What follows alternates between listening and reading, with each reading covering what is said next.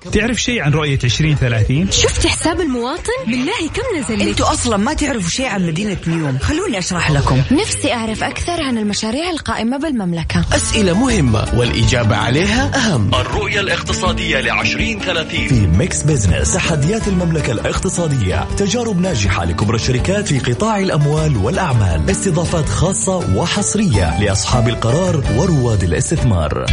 الآن ميكس بزنس مع جمال منون وأنس الحربي على ميكس اف ام. ميكس اف ام هي كلها في الميكس.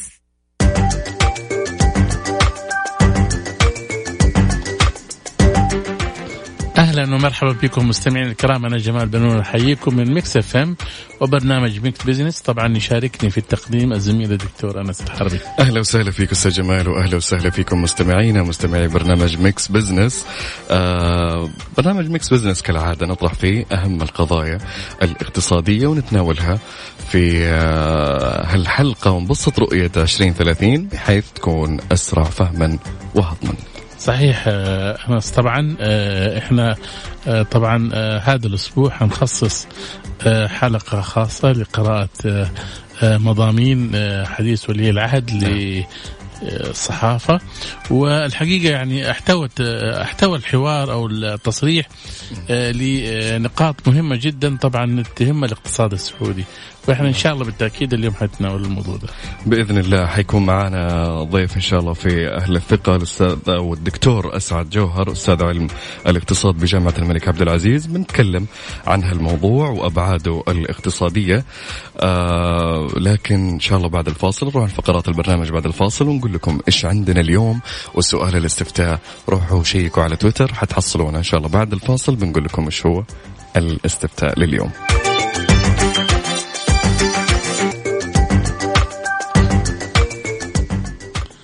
أهلا بكم مستمعين الكرام. طبعا اليوم لا تنسى أنس إنه اليوم إن شاء الله حنتكلم عن مضامين حوار الملك أو حوار ولي العهد للصحافة للإعلام. وكان الحقيقة أنت لو لاحظت أنس في مضامين يعني أو نقاط جدا مهمة ومطمئنة كمان للشارع السعودي، خاصة في ما يتعلق بالشأن الاقتصادي. طبعا اليوم احنا حنتكلم حول هذا الموضوع، وخلينا بس نسمع منك ايش الاستفتاء اليوم اللي احنا طارحينه. كمان عندنا أستاذ جمال كالعادة في فقرة على السريع نستعرض أبرز هالأحداث والأخبار الاقتصادية وندردش على بعض منها، ونذكر مستمعينا بسؤال الاستفتاء اللي نطرحه عليكم كل أسبوع، ونتمنى منكم التفاعل والمشاركة على @mixfmradio في حسابنا في تويتر. الاستفتاء يقول: لو رغبت أنك تمتلك مسكن خاص لك، ما هي الطريقة اللي تفضلها؟ أنك تشتري جاهز أو تبني بنفسك؟ شاركونا على @mixfmradio. أنت إيش رأيك أستاذ جمال؟ أنا أظن شوف أنا أتفق الآن إحنا في الوقت الحالي الآن الواحد يأخذ جاهز الآن. ايوه. ليش؟ لانه انت ما عندك وقت تتابع مع المقاول، وبالذات انت بتاخذ مسكن خاص، يكون ما عندك خبره كمان، وما عندك خبره. ايوه يعني ما تعرف انت لا تفهم في الحديد ولا تعرف في الاسمنت وكم كميه هذا. فما تعرف. لكن لو تبني مركز تجاري وشيء زي كذا، اتفق انه لازم يكون في مشرف على المشروع وفي طبعا مراقب، وايضا بالتالي تبني بنفسك. اما خاصه انا اعتقد الواحد يشتري جاهز. هذه وجهة نظر الشخصية يعني. خلاص الآن أصلا أتوقع إنه في مشرفين أو مراقب يرجعون تستشيرهم: السلام عليكم، أنا أدفع لك مثلا مبلغ كذا، بس سوي لي تشيك على نفس البناية. أيوة عليها الضمان يعني كمان. خلاص أنت تأخذها. أيوة بالضمان. نعم بالضبط. في فقرة اليوم أهل الثقة بنستضيف معنا الدكتور أسعد جوهر، أستاذ علم الاقتصاد بجامعة الملك عبد العزيز. بنتكلم حول مضامين تصريح ولي العهد الأمير محمد بن سلمان وأبعادها الاقتصادية. حيكون معنا إن شاء الله هاتفيا في فقرة أهل الثقة. طيب مستمعينا ناخذ فاصل، ولا تنسوا تشاركونا على الاستفتاء. قلنا في استفتاء اليوم في حلقة تويتر: أنت إذا رغبت أنك تمتلك مسكن خاص لك، وش الطريقة اللي تفضلها؟ أنك تشتري جاهز أو تبني بنفسك؟ على @mixfmradio. أهل الثقة في ميكس بزنس على ميكس اف ام. It's all in the mix. ومستمرين معكم مستمعينا، وهلا وسهلا فيكم في ميكس بزنس. حملت تصريحات ولي العهد السعودي الأمير محمد بن سلمان رسائل ومعاني عديدة تتحدث عن الشأن الاجتماعي والاقتصادي والعديد من النواحي المهمة وما تحقق خلال السنوات الثلاث الماضية. المتابعين تلقوا هالتصريحات بكثير من الاطمئنان وأيضا التفاؤل، لأنها أبرزت بعض النقاط المهمة في حلقتنا لليوم. كمان نحاول أن نقرأ في مضامين هالحوار لولي العهد ونحللها اقتصاديا. صحيح أنس، طبعا إحنا نحاول نخرج بمعلومات جدا مهمة ونحللها. وللمزيد حول هذا الموضوع طبعا يسعدنا استضافة الدكتور أسعد جوهر، أستاذ علم الاقتصاد بجامعة الملك عبد العزيز. مرحبا دكتور. يا أهلا، مرحبتين بكم بالمستمعين، الله يحييك. أهلا، حياك الله دكتور. أنا حابب أعرف يعني أنت إيش لفت انتباهك في تصريحات الأمير محمد بن سلمان؟ أولا بسم الله الرحمن الرحيم. لفت انتباهي العديد من الأشياء، بس دعني أقدم بنقطة معينة أنطلق منها بعد ذلك للحوار معكم فيما تريد. أتفضل. خليني أبدأ في الاقتصاد. للأسف يعني كثير من حتى الاقتصاديين أنفسهم دائما يتكلمون فقط في الاقتصاد عن الأرقام. علشان تتكلم عن الأرقام لابد أن تعرف بالضبط أن علم الاقتصاد في حقيقته هو علم اجتماعي وليس رقمي، اجتماعي سلوكي نفسي، بمعنى أن كل شيء في الاقتصاد قد يتأثر بكلمة إيجابية إلى الارتفاع، وقد يتأثر بكلمة سلبية إلى الانخفاض. قد يتأثر أحيانا علم الاقتصاد بالسلوك النفسي للمتحدث ذاته. فاللقاء ما شدني فيه أنه يحمل الكثير من الإيجابية التي ستنعكس بمشيئة الله على الاقتصاد في جزئياته، سواء كان الاقتصاد الجزئي أو الاقتصاد الكلي. هذه النقطة الأولى. النقطة الثانية، سمو الأمير يعني يرعى مشروع متكامل، وهذا ما ربما يكون مفقود في خطط التنمية السابقة. أنا أقول خطط التنمية السابقة كثر خيرها، فيها كثير من الإيجابيات، لكن مشروع الأمير سمو ولي العهد مشروع متكامل اقتصاديا واجتماعيا صحيا تعليميا. هذه الأشياء كلها ستؤدي بمشيئة الله بعد أن نخرج من الجائحة، وخلال عمر هذا المشروع اللي هو 10 سنوات ستؤدي بدون أدنى شك إن شاء الله إلى ازدهار. أهم شيء فقط هو الاحتمال، عدم الاستعجال، إعادة النظر من وقت لآخر للتقييم، وجود البدائل في حالة وجود بعض العوارض الجانبية مثل ما حصل الآن ونجحت معها الدولة بشكل كبير جدا، لفت أنظار العالم كله إلى الطريقة اللي تعاملت فيها المملكة العربية السعودية، بالذات في الجانب الصحي، بالذات في الجانب الاقتصادي، في جميع مناحي الحياة. هذه كلها الأشياء يجب أن تؤخذ في الاعتبار.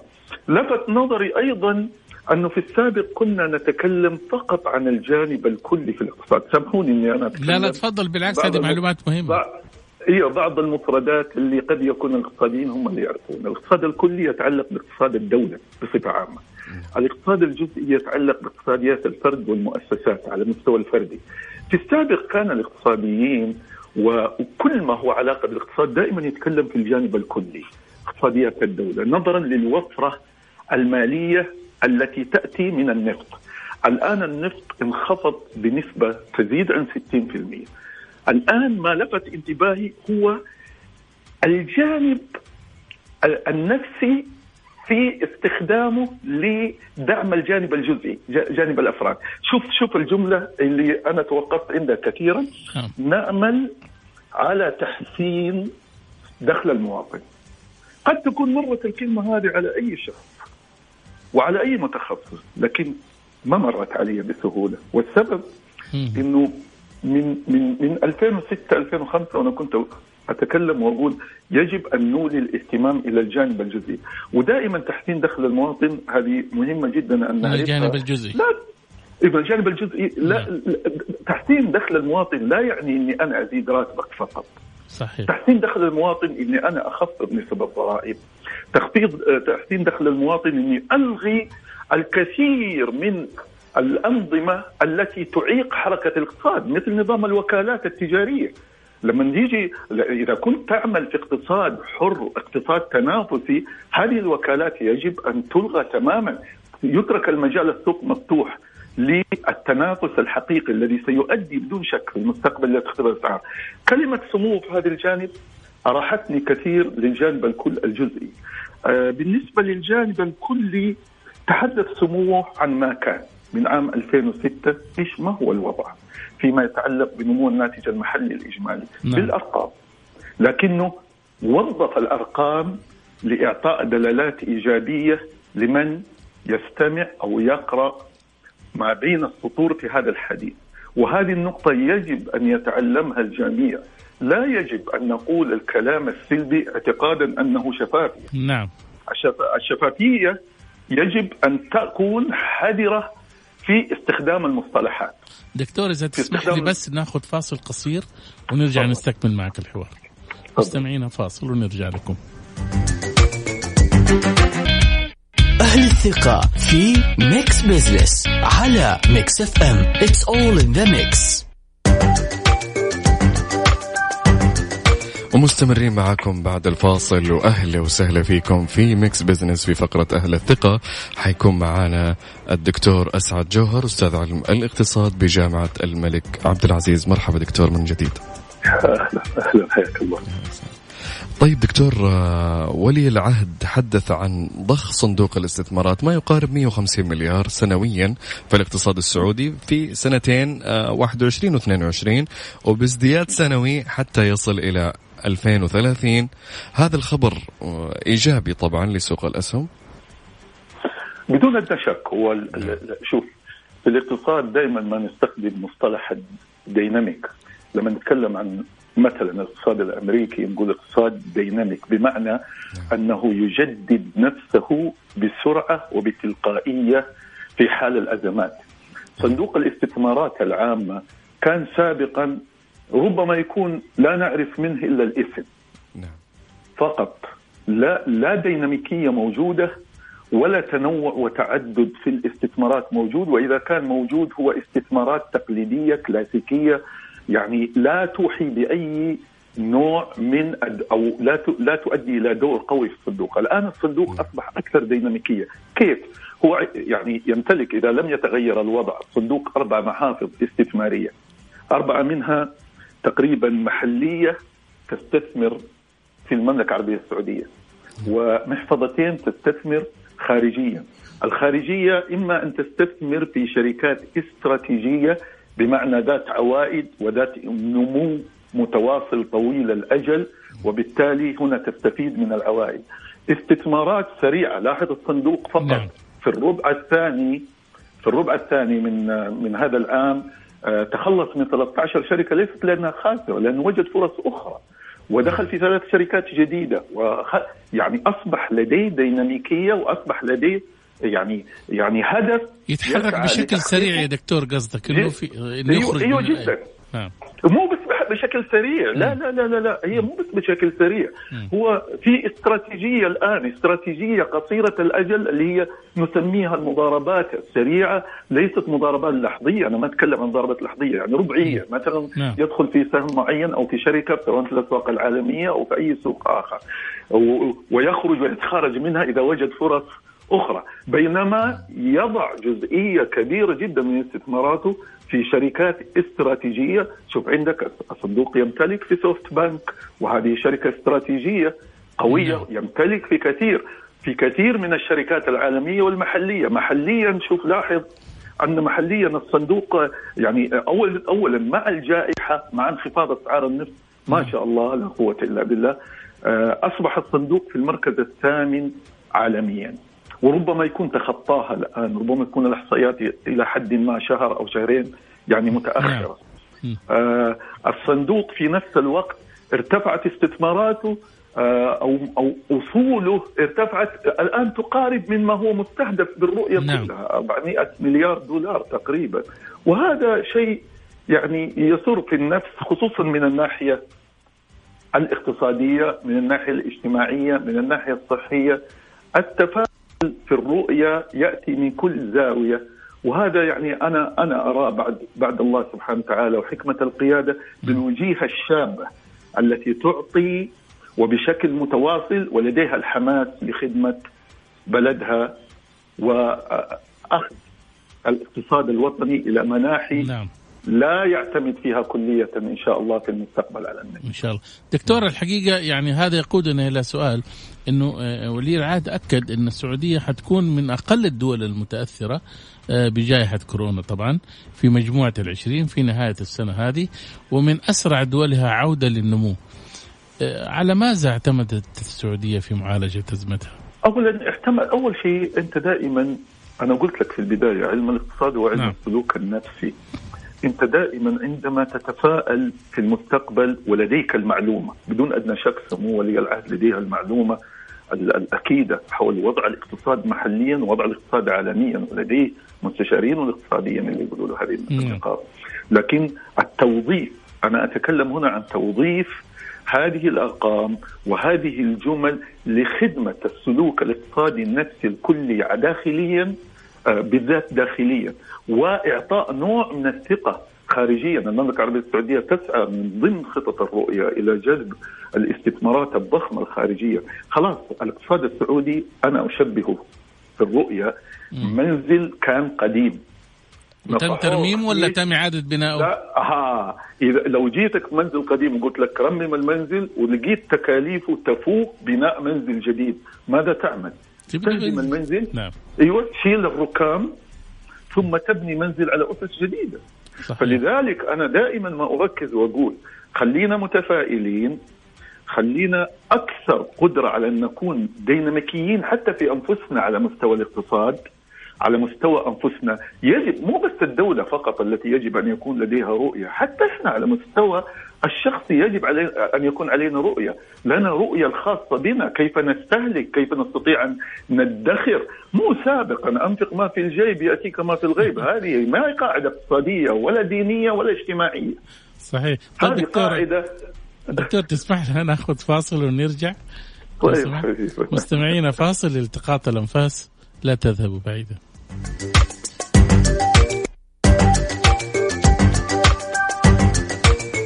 أهلا فيكم مستمعينا من جديد، حوارنا مستمر في ميكس بيزنس في فقرة أهل الثقة.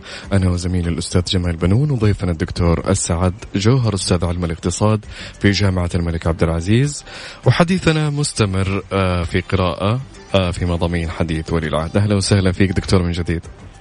يا أهلا مرحبا. دكتور، الفساد في سرقة المال العام كان يستهلك من 5 إلى 15% من ميزانية الدولة خلال العقود الماضية. هل ترى علاقة بين رؤية 2030 وبين مكافحة الفساد والقضاء على لصوص المال العام ونجاح الجهات المختصة في استعادة 247 مليار ريال خلال 3 سنوات؟ أولا لسه باقي كثير أكثر من 247. كم تتوقع؟ الله يعينهم القائمين على هذا الموضوع، وأنا أدعو لهم بالتوفيق دائما وأبدا. كلنا الحقيقة معك ندعو لهم جدا. في عام، شوفوا، أنا ما بكبر نفسي لكن في لقاءات تلفزيونية في عام 2006 و7 و8 كنت أقول جملة، وأعوذ بالله من كلمة أنا، برميل النفط لن يمر أمام منزل.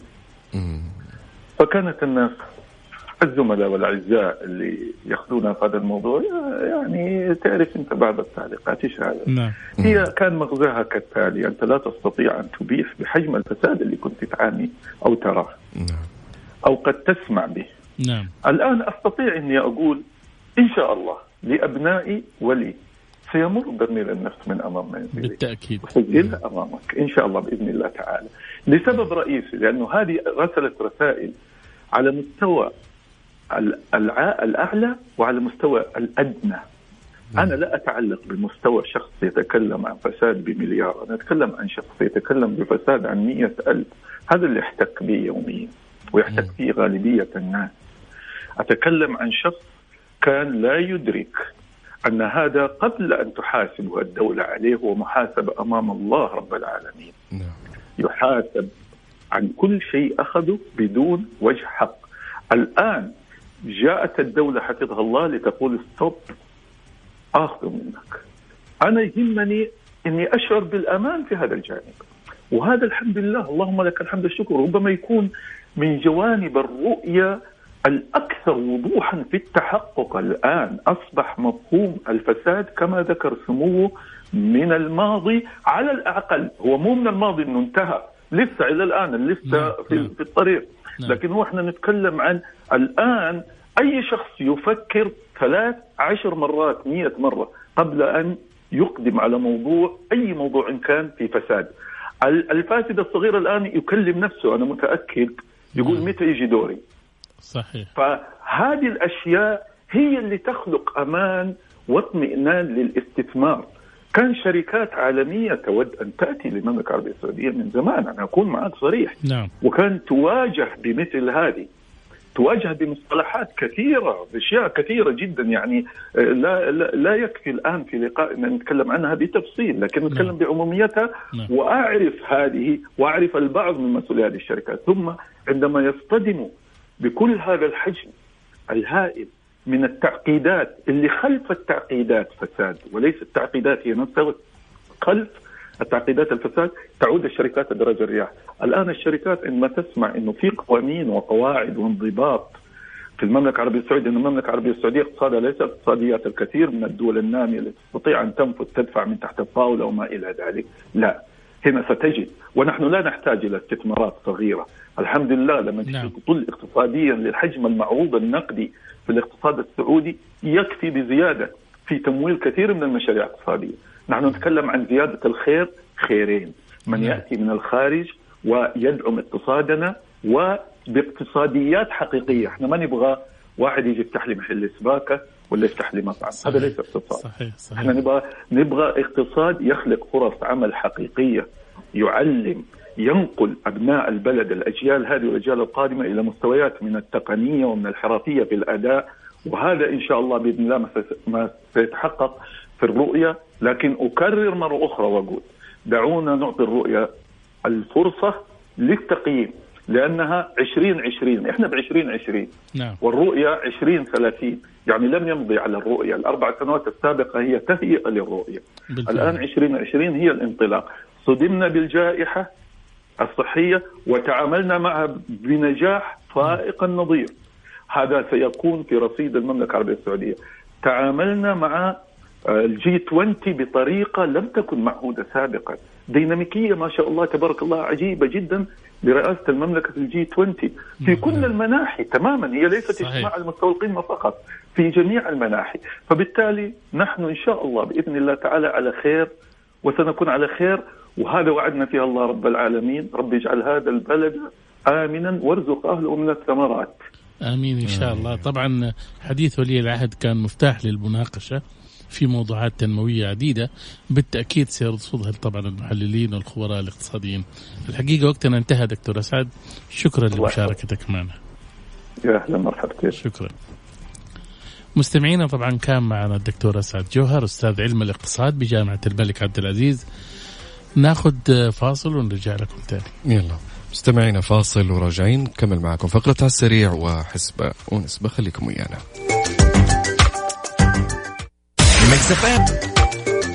مستمرين معاكم في ميكس بيزنس، وأهلا وسهلا فيكم. اليوم عندنا في على السريع بعض أخبار المهمة وأحدثها في الاقتصاد. بنقرأ العناوين أول شيء أستاذ جمال، وعاد أنت بتدردش طيب علينا. تفضل. طيب العنوان الأول عندنا اليوم: البحر الأحمر تخطط لافتتاح 16 فندق بحلول 2023. طبعا أنت عارف أنا إحنا قبل فترة قلنا يعني لما بدأت يعني إعلان يعني المشاريع الكبيرة منها مشروع البحر الأحمر، في خطة طبعا إنه الشركة بتخطط إنها تفتح 16 فندق بحلول 2023، ما يزيد بواقع 2 عن المخطط المبدئي في المرحلة الأولى. ويتوقع طبعا هذا الكلام انه ينعش في السياحة العالمية ان شاء الله بعد ما تنتهي كورونا، ونطوي المشروع على تطوير منتجعات فاخرة على 50 جزيرة أنس قبالة ساحل البحر الأحمر، وتحوط الشعاب المرجانية وطبعا الخطة تستهدف جذب 300,000 سائح سنويا. يا رب إن شاء الله بإذن الله والله يفك عنا الجائحة هذه وبإذن الله الأمور ترجع أفضل مما كان يا رب. طيب عندنا الخبر الثاني يقول القبض على صاحب متجر إلكتروني كان يأخذ الأموال ولا يلبي طلبات العملاء. هذه أنس طبعا واحدة من الحالات اللي الواحد يعني بالذات الناس اللي بيتعاملوا مع المتاجر الإلكترونية يحذروا منها. بياخذ أوردر شايف وبيحاول المبالغ في حسابه وما بيجيب لهم الطلبات. طب هذا كيف تتعامل معه؟ والله هذا نصب صح. طبعا وزارة التجارة صاحب المتجر الناس أظن اشتكت وشيء زي كده لوزارة التجارة وهي تحركت وزارة التجارة في كان المتجر ده الإلكتروني متخصص في بيع أجهزة الجوال وطبعا وثبت إنه هو بياخذ الفلوس وما بيرجعها لا جاب لهم الطلبات ولا رجعها وبالتالي الناس يعني ضايقت وجمع طبعا الأخ هذا وصاحب المتجر في حدود 4 مليون ريال من جد والله. هو أظن كان يقول لهم مثلا يعني من الجوالات الجديدة إذا كان قيمتها 2000 ولا 3000 يقول لهم 2000 مثلا فالناس أكيد يعني إيش تندفع بشكل يغريهم يغريهم بالشيء أصلا وهمية أصلا صح. فجمع بهذا الحال طبعا 4 مليون ريال وتم تحويل صاحب المتجر إلى الجهات المختصة لأنه ينال جزاء واستعادة المبلغ طبعا وإعادة المبلغ للناس. يستاهل هذا في الناس الحركات هذه يا أخي. يا أخي كمان الناس يكون عندهم وعي يا أخي. أنت شوف السعر في المتجر الرئيسي في أي كان من المنتجات. شوف في المتجر الرئيسي مستحيل بيجيك شخص بيبيع أقل من المتجر الرئيسي أو الوكيل. طب عندنا كمان في الخبر الأخير الجمارك تستعد لافتتاح منفذ جديد بعرعر. لا تنسى أنس الأسبوع الماضي كان في تحرك سياسي الحقيقة ما بين السعودية والعراق في يعني تنفيذ يعني كثير من المشروعات المشتركة بين البلدين يعني تم تشكيل هيئة اقتصادية مشتركة بين البلدين وهذا المشروع طبعا منفذ جديد عرعر حيكون مهمته في مجال الشحن ما بين البلدين في خاصة فيما يتعلق بالبضائع والمنتجات وأيضا لدعم التعاون الاقتصادي بين البلدين. نعم. طيب نروح الحسبة ونسبة ونشوف إيش صار عليها. طيب نسبة وحسبة في ميكس بيزنس على ميكس اف ام. It's all in the mix. عندنا في حسبة ونسبة طرحنا سؤال قلنا لو رغبت أنك تمتلك مسكن خاص فيك إيش الطريقة اللي تفضلها؟ 67% يبنون بنفسهم يا أستاذ جمال. تصور ما كنت متوقع إنه ممكن يكون 67% يعني هذا معناته يعني